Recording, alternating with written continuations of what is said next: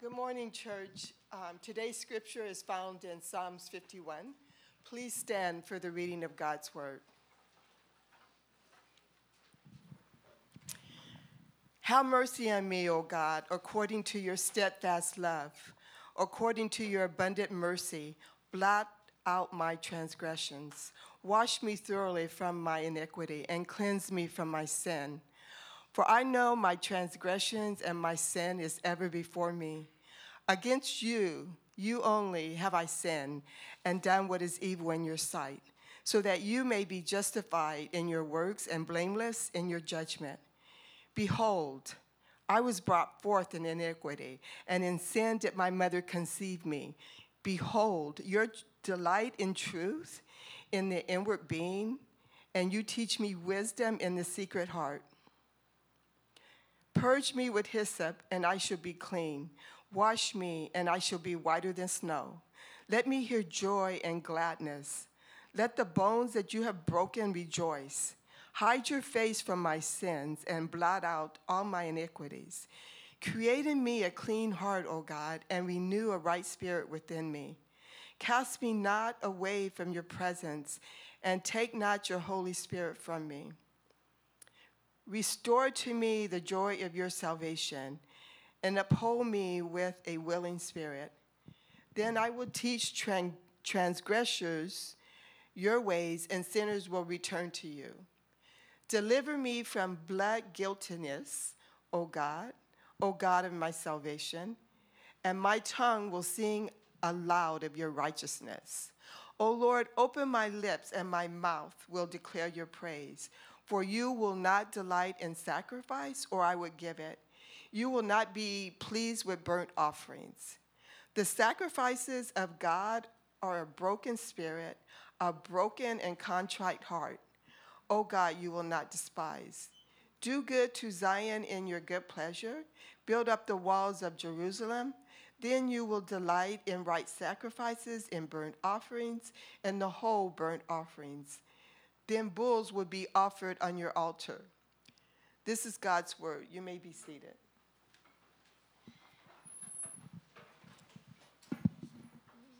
Thanks, Charlene. Good morning, everybody. Nice to see you all. My name is Stephen Coppenrath. I'm the pastor here, and if you visited the last 2 weeks, I haven't been here, and so I've been on just a couple weeks of vacation, which, to be honest, is kind of a new kind of relationship that I'm having with time off and all that, and so especially in this context and this season of life, and so thank you for allowing me to do that. Not that I asked you, but I did it anyway. But I heard that there was some great messages that you heard, and just great community that happened in the last couple weeks of July while I was gone. So glad to know things still went great in my absence. Well, hey, we are back in Psalms, actually for the last week. Psalm 51 will close out here. And here's kind of what I'm thinking about Psalms, by the way, if I haven't mentioned this already. We will likely come back to Psalms each summer and just kind of pick a few more Psalms out, talk through those, be encouraged by those songs of renewal and really how the Lord is speaking into our own hearts through David and the other writers of Psalms. And so we're going to wrap up with Psalm 51 for us at Kings this summer, and then next week we'll jump into a new series just about the mission of the church and about kind of what we're up to this fall. And so looking forward to that. Psalm 51, as we consider this psalm, I'm going to ask you this question, or just kind of pose this scenario for you anyway. What if I told you that no matter how much that you messed up your life, no matter how many mistakes you've made throughout your lifetime, that there was hope for you?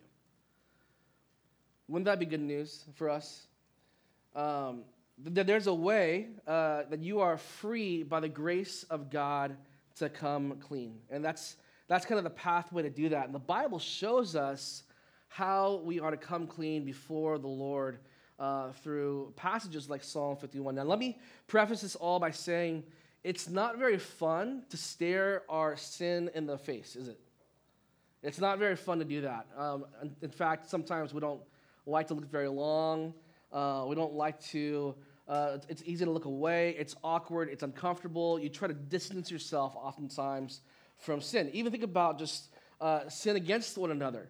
My kids experience this often. It's like someone does something wrong, it's clear, it's in black and white, hey, apologize to sister, apologize to brother, and they don't even want to look at them in the eyes, right? There's just this like, just move on. Let's move on from the situation as fast as possible. It reminds me of that series back in the 90s, 2000s, Fear Factor. You guys ever watch that show, Fear Factor, before? Anybody? Okay, so if you want to go on a YouTube binge, you guys can check out Fear Factor later on. It's a super weird show, actually. But the whole premise is basically you'd put these contestants into situations that were very uncomfortable, very hard to deal with, and they were to be face-to-face with their fears. And so oftentimes their fears were boiled down to things like laying down in a tube, being filled up with spiders and snakes, right? Stuff like that. Or other times it was like eating gross things like insects or like animal brains or things like that. And it always ended with some type of jumping off of a high ledge, like facing your fear of heights. And there's kind of this sense when you watch the show, it's like you want to watch it, but it's also kind of uncomfortable to watch, right? That's also, you're like fascinated by how people are going to deal with these facing their fears, but it's also not quite a good feeling to watch people interact with things that they don't want to face. And I think sometimes it's easy to do that in the Christian life, right? Sometimes it's easier to close your eyes, to switch the channel. It's easier to turn a blind eye to our sin, to hard things in our life, to avoid painful things, even if we know that pain will eventually produce fruit. And I think that's what we see in Scripture this morning, that oftentimes when we face the pain of repentance, there's actually fruit that is born of that experience. And the book of Psalms does not turn a blind eye to awkward or painful things. The book of Psalms does not turn a blind eye to sin. And David, king of Israel, was very familiar with this. I want to point out the title and the description of the psalm in Psalm 51. It says, "Create in me a clean heart, O God." And then it says this, "To the choir master, a psalm of David, when Nathan the prophet went to him after he had gone into Bathsheba." This psalm comes to us from a very specific time, a very specific moment in David's life. In 2 Samuel chapter 11, David was supposed to be at war. It says that at the time when kings went off to war and David is stuck at home, he's decided to stay home and not be with his men. And David has shirked his responsibility, and one night he sees a woman bathing on the roof.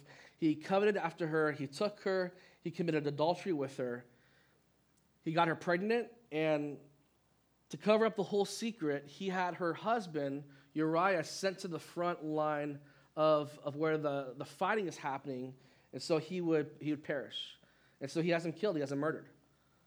I mean, guys, who needs HBO, right? When you have the Bible. It's like, this is crazy stuff. This is in the Bible.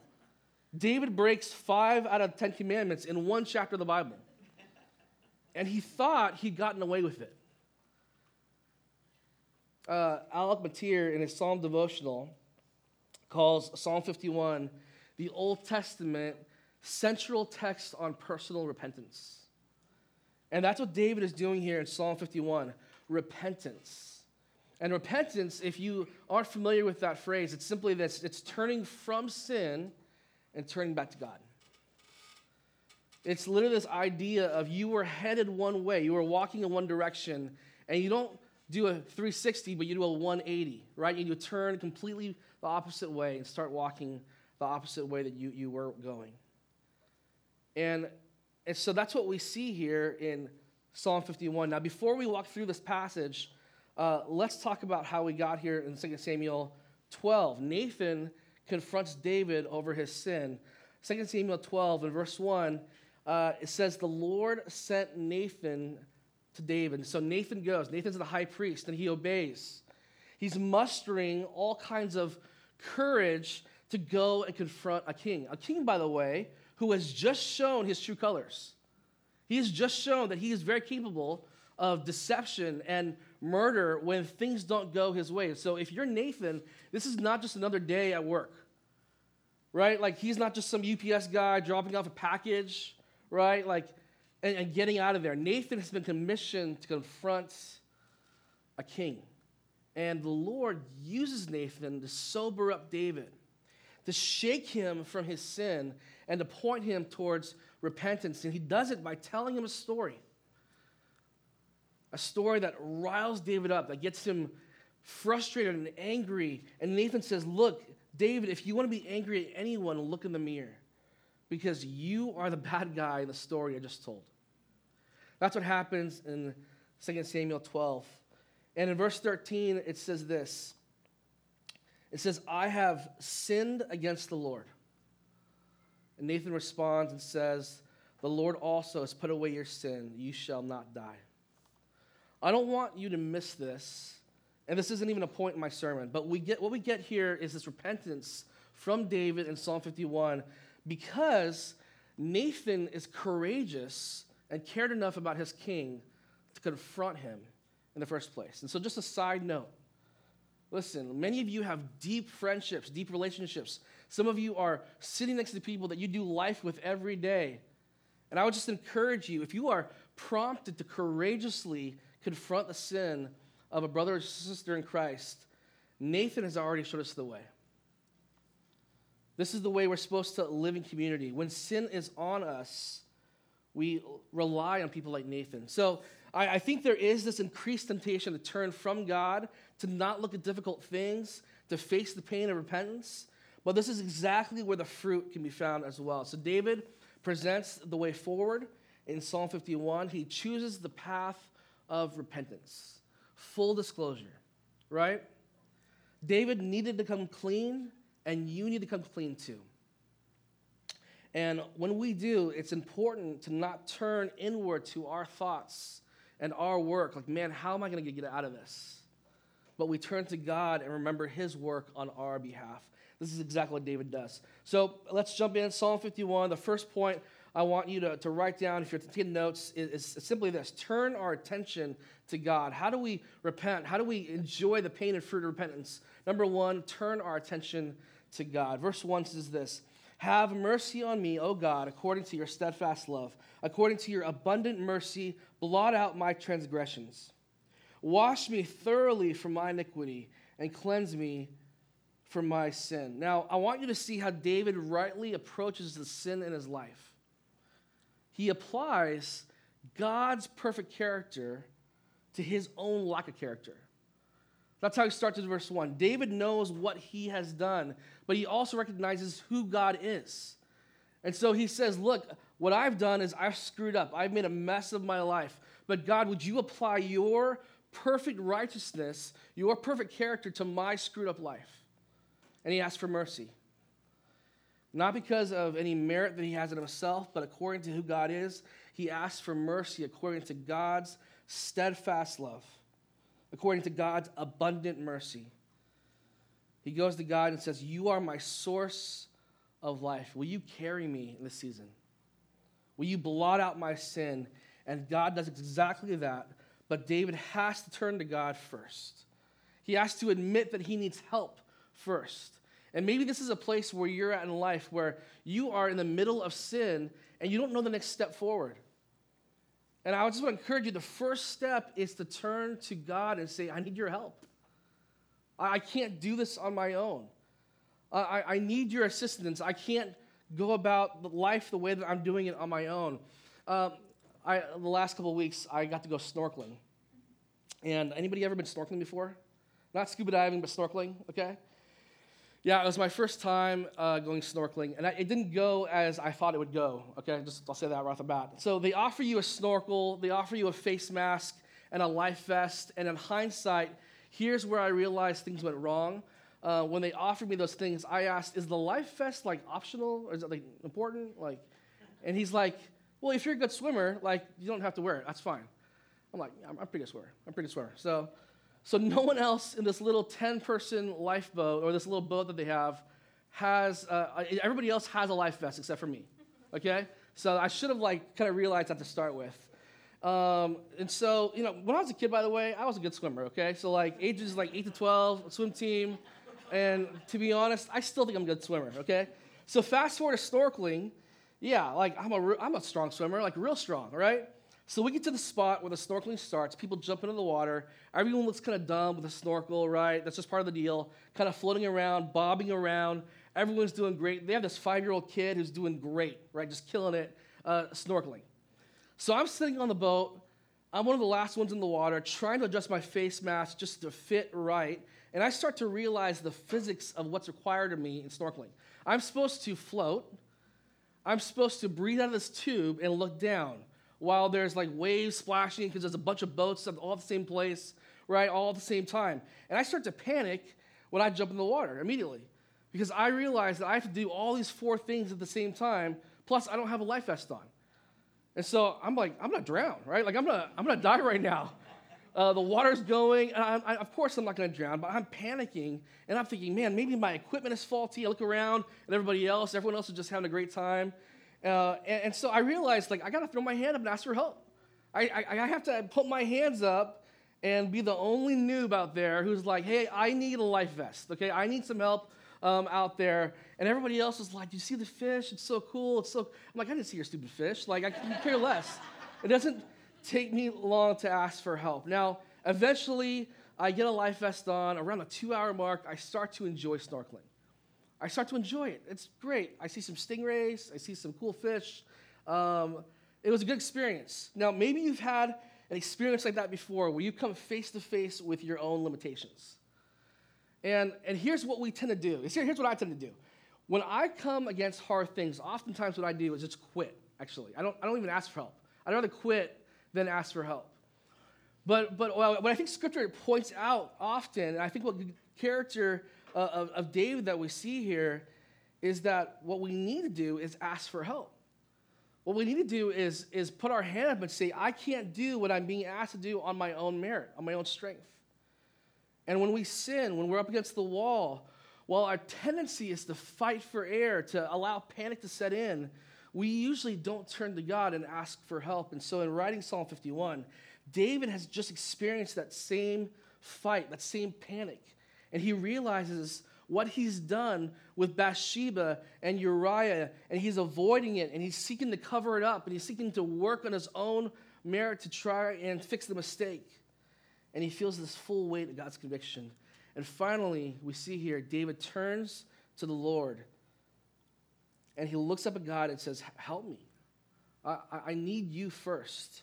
Not because David is heroic, but because of who he knows God to be. Have mercy on me, O God, according to your steadfast love, according to your abundant mercy. Blot out my transgressions. God, you and you alone are able to do this. Not me on my own strength. And perhaps you are in a similar spot this morning. And if you are, I would encourage you to follow in David's footsteps and turn to the Lord first. Here's the second thing. Number 2, don't make excuses. Own your sin. Don't make excuses. Own your sin. Verses 3-6. For I know my transgressions, and my sin is ever before me. Against you, you only have I sinned and done what is evil in your sight, so that you may be justified in your words and blameless in your judgment. Behold, I was brought forth in iniquity, and in sin did my mother conceive me. Behold, you delight in truth in the inward being, and you teach me wisdom in the secret heart. David rightly, fully owns his stuff. He knows his transgressions. Now, it does come as a bit of a surprise when he says, against you, God, and you only have I sinned. I can only imagine, like, Bathsheba's husband Uriah, like, turning in his grave and saying, you kind of sinned against me too. But what David has realized in trying to cover up his sins is that ultimately all of his transgressions, all of his unrighteousness is because actually it's against God himself that he's sinned. It was against God. And so David is not trying to make excuses, but he fully acknowledges that he has been sinful from the start. That's why it says in verse 5, behold, I was brought forth in iniquity, and in sin did my mother conceive me. By the way, he's not trash talking his mother when he says, in sin did my mother conceive me. David is confessing what we often struggle with, is acknowledging that we have been sinful since the time of conception. Since the start of our life, we have been sinful. And now, I might have said this before to you guys, but remember, if you have ever interacted with a baby or a child before, you know this. Parents, you know this. Babysitters, you know this, because you've never had to teach a kid to be bad, right? To say mine or to hit their brother or sister. You've just never had to say, do as I do. They just know how to do it. And since the beginning of our lives, we have been sinful. And David recognizes that God has seen our hearts since the start, that he knows the thoughts, and he knows the inclinations of our heart. He knows all those weird things that we think about, all the passing thoughts that go through our mind, and he's not pleased with what he sees. And David does not point the finger at anyone. He owns it. And he owns what he's done. Listen, church, are we quick to do the same thing in our own lives? I think one of the things that, maybe you agree with me here, we've seen in society more than ever is this kind of this pass the buck culture, right? It's like always this sense of like when there's something going wrong in my life, we are quick to throw up the hand and be the victim.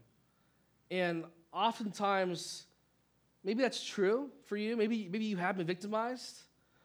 But if we're really honest, how often are we simply just trying to get out of owning responsibility for what we've actually contributed to? There's a show on Netflix right now called Beef. Maybe you've seen it. I'm not necessarily recommending it. But the whole premise of the show starts with this incident of road rage between two people. And the rest of the show kind of unfolds as they try and get revenge back on one another over and over again.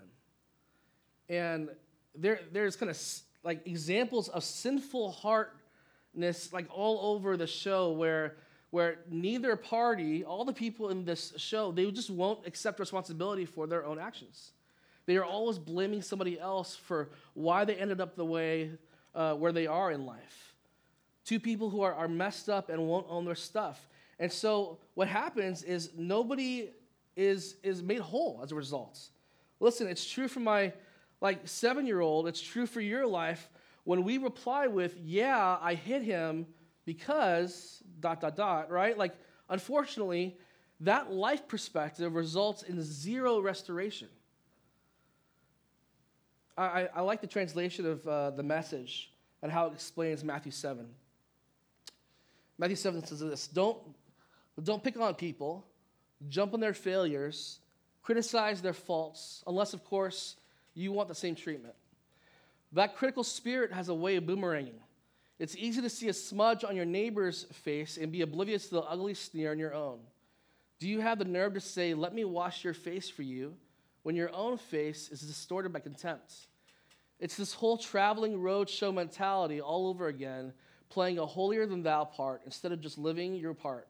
Wipe that ugly sneer off your own face, and you might be fit to offer a washcloth to your neighbor. We've heard that passage before. I like how the Message kind of frames it. Look how come nothing is accomplished for God's glory or our good when we approach life in this way, where we don't own our sin, where we don't own our mistakes. I've been guilty of this same thing. So I'm not judging anybody here. I've been guilty of blame shifting, trying to shirk responsibility. David, though, on this day doesn't do it. He doesn't point his fingers at anybody except for himself. And this may be extraordinarily difficult, but I wonder how many of us need to do the same thing, if we're honest. To turn to God, to own our sin, and then in that process, apply the good news of the gospel.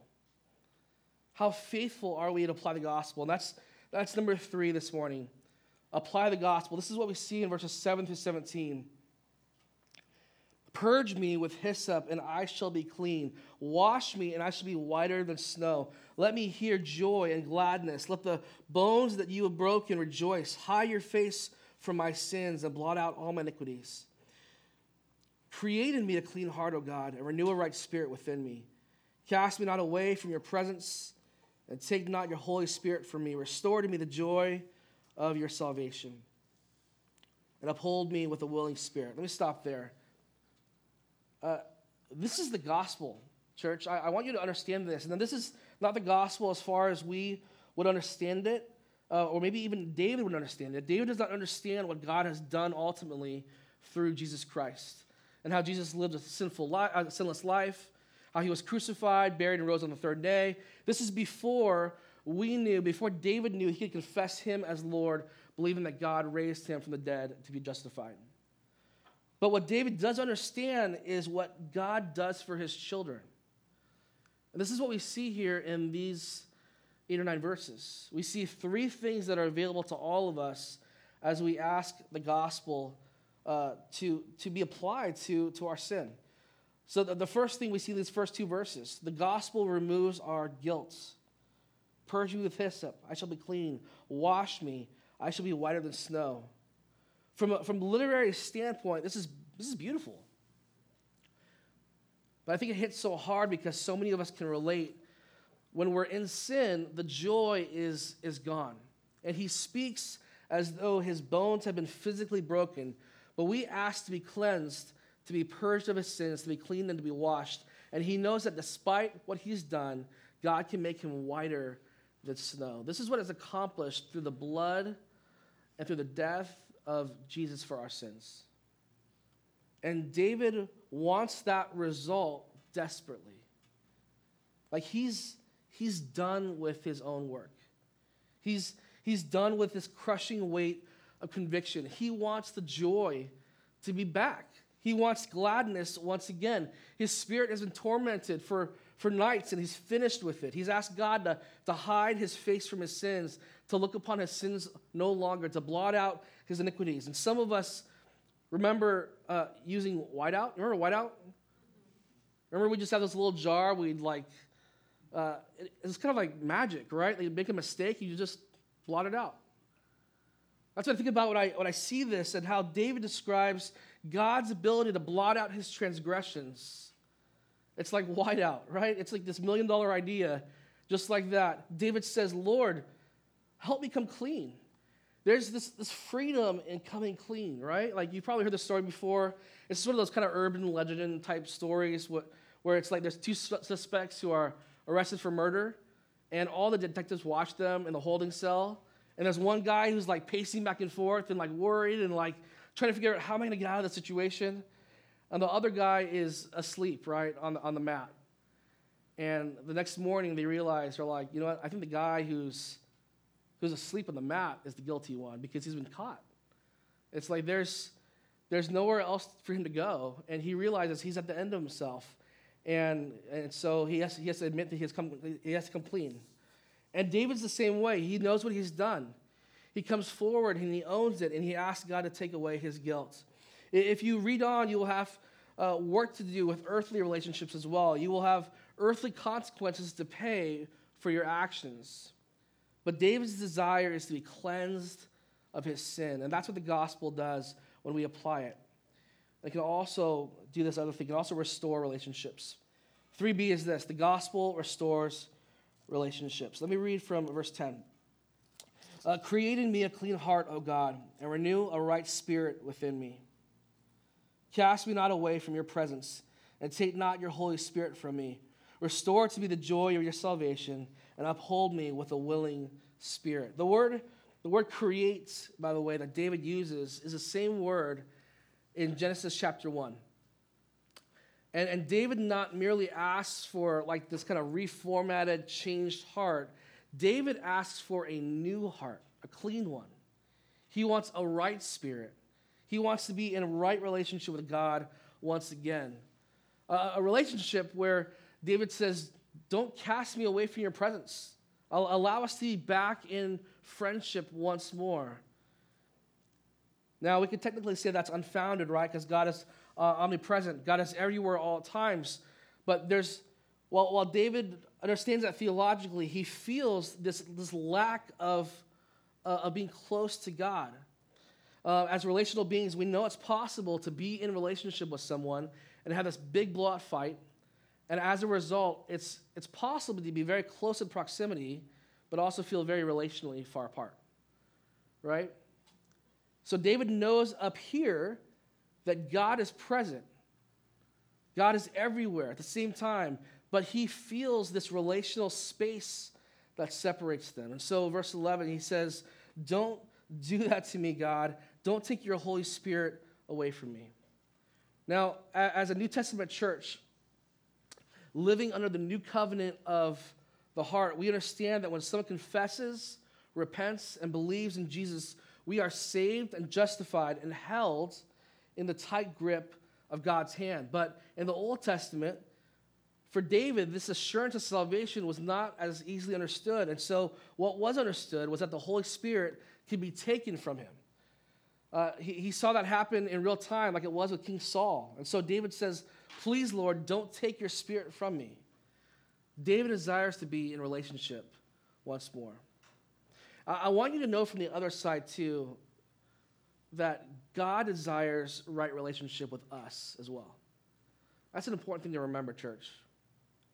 And I think I get a glimpse of that in my parenting, right? Like one of my favorite things as a parent, especially when my kids were little, when they were like toddlers, and they just freak out and misbehave and disobey, right?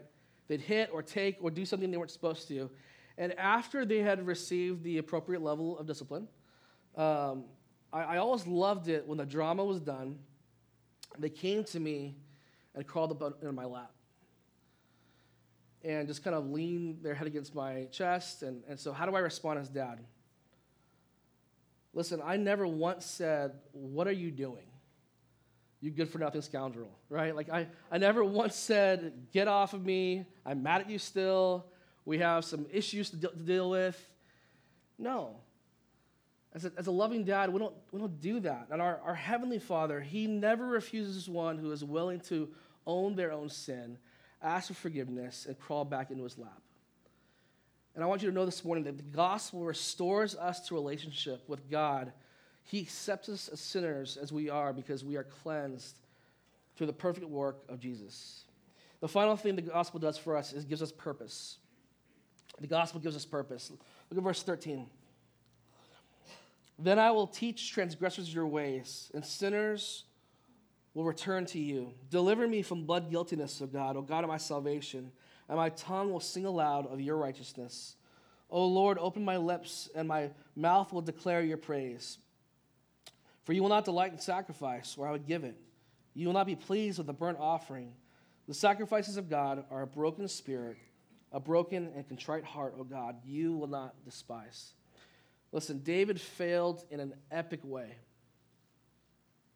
But instead of trying to hide his failure, instead of trying to keep up appearances, he ultimately used it for a purpose, to teach others the mercy of God. He says he will sing of God's righteousness with his mouth. We all know that David, in addition to being a king, a warrior, a poet, he was also a musician. And so many of the songs that we sing as the modern church are based off of psalms that David wrote in an attempt to articulate how God is merciful, how God is great and abundant in love for us. And so David's purpose is still being felt even for us today. David will be a public worshiper of God. David will lead the charge in worship, and he'll be forthright with his fact that, look, I'm not all that awesome. I've done horrible things, but my God is great. And I won't stop until everyone knows that. And David becomes a evangelist for the mercy of God. Verses 16 and 17 are interesting because David seems to potentially contradict other parts of the Old Testament, saying that God does not delight in sacrifices or burnt offerings. Both things, by the way, that God commanded the Israelites to do.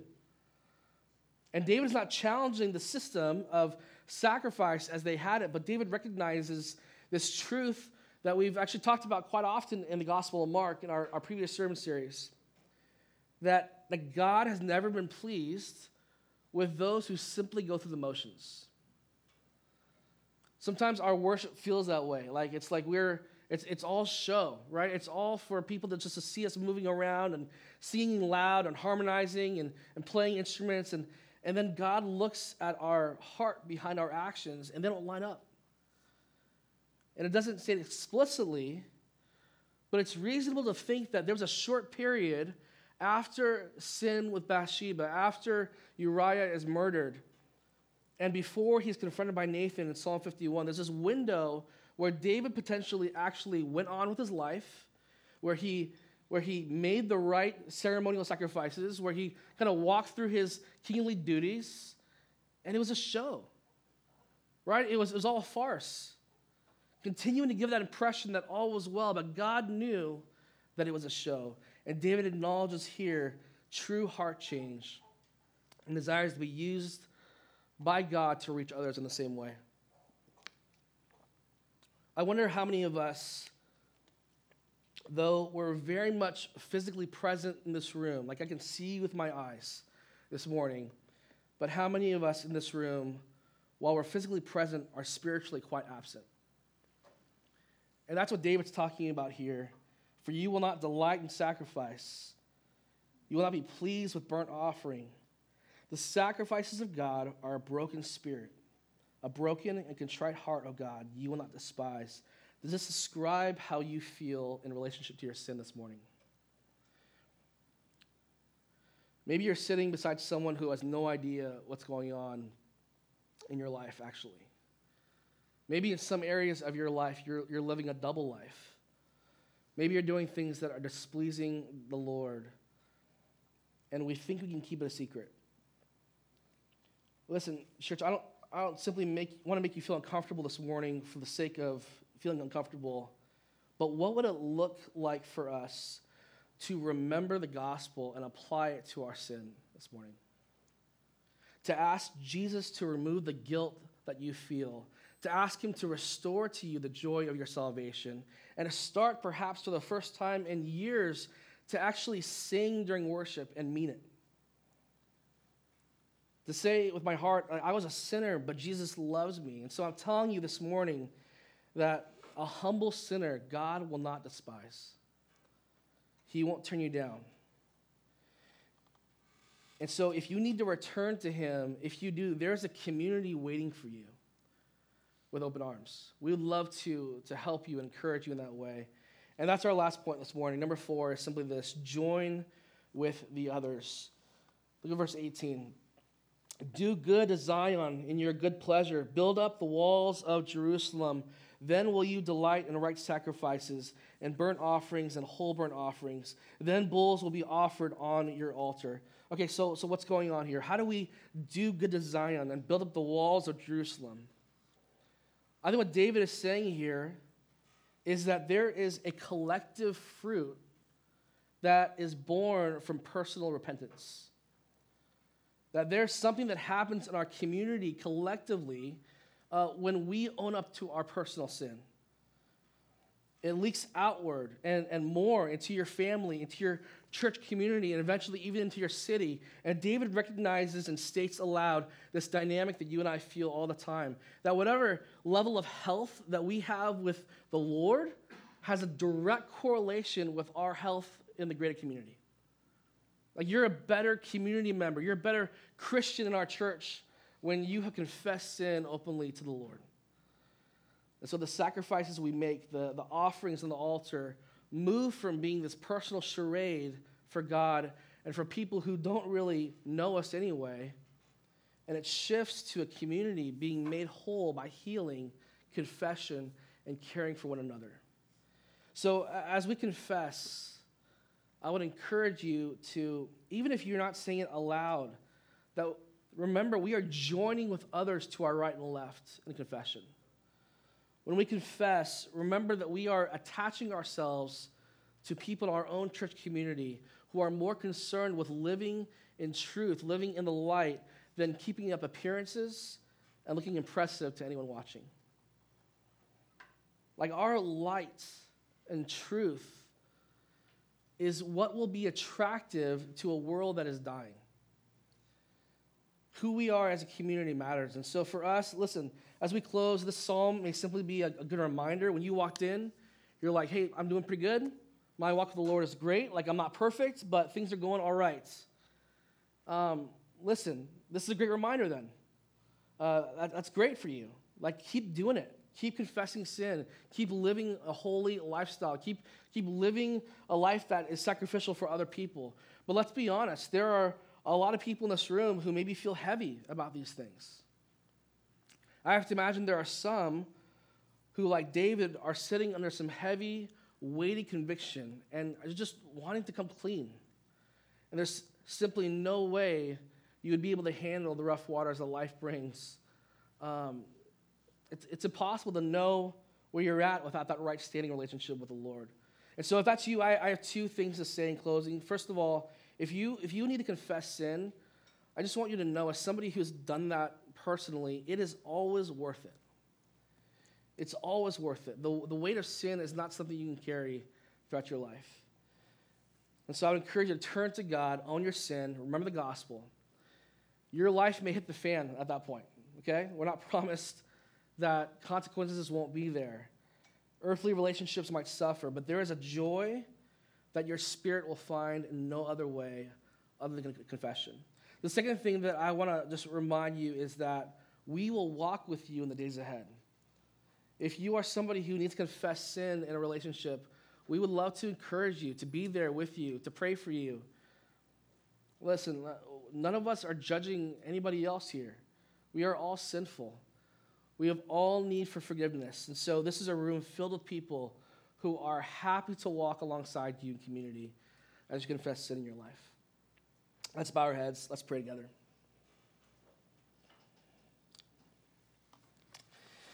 God, I'm so grateful for your word. Thank you, Lord, for the story arc of a guy like David. We could spend years studying about his life and about what he's done and accomplished. God, but I'm grateful, Lord, for a reminder this morning for all the talent and gifting and ability that David had. He does not have ability to cleanse his own heart. Only you can do that. And so, Lord, may we walk in David's footsteps in this way this morning in Psalm 51, that we would confess our sins to you, that we would desire a pure spirit, a heart that is cleansed and made white and pure, Lord. God, would we desire that type of holiness in our life? Would we search throughout our whole kind of portfolio of things that we're involved in, everything that we do, Lord, would we look for ways that we are potentially displeasing you? Not because we want to be perfect, Lord, but because we want to be holy, because that honors you. And Lord, when we find those things, would we deal with those things rightly? Would we come clean, confess?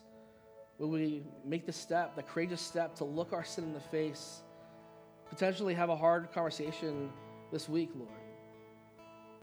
Because it honors you, because it makes much of you, because there's a world that's looking at how we deal with our brokenness.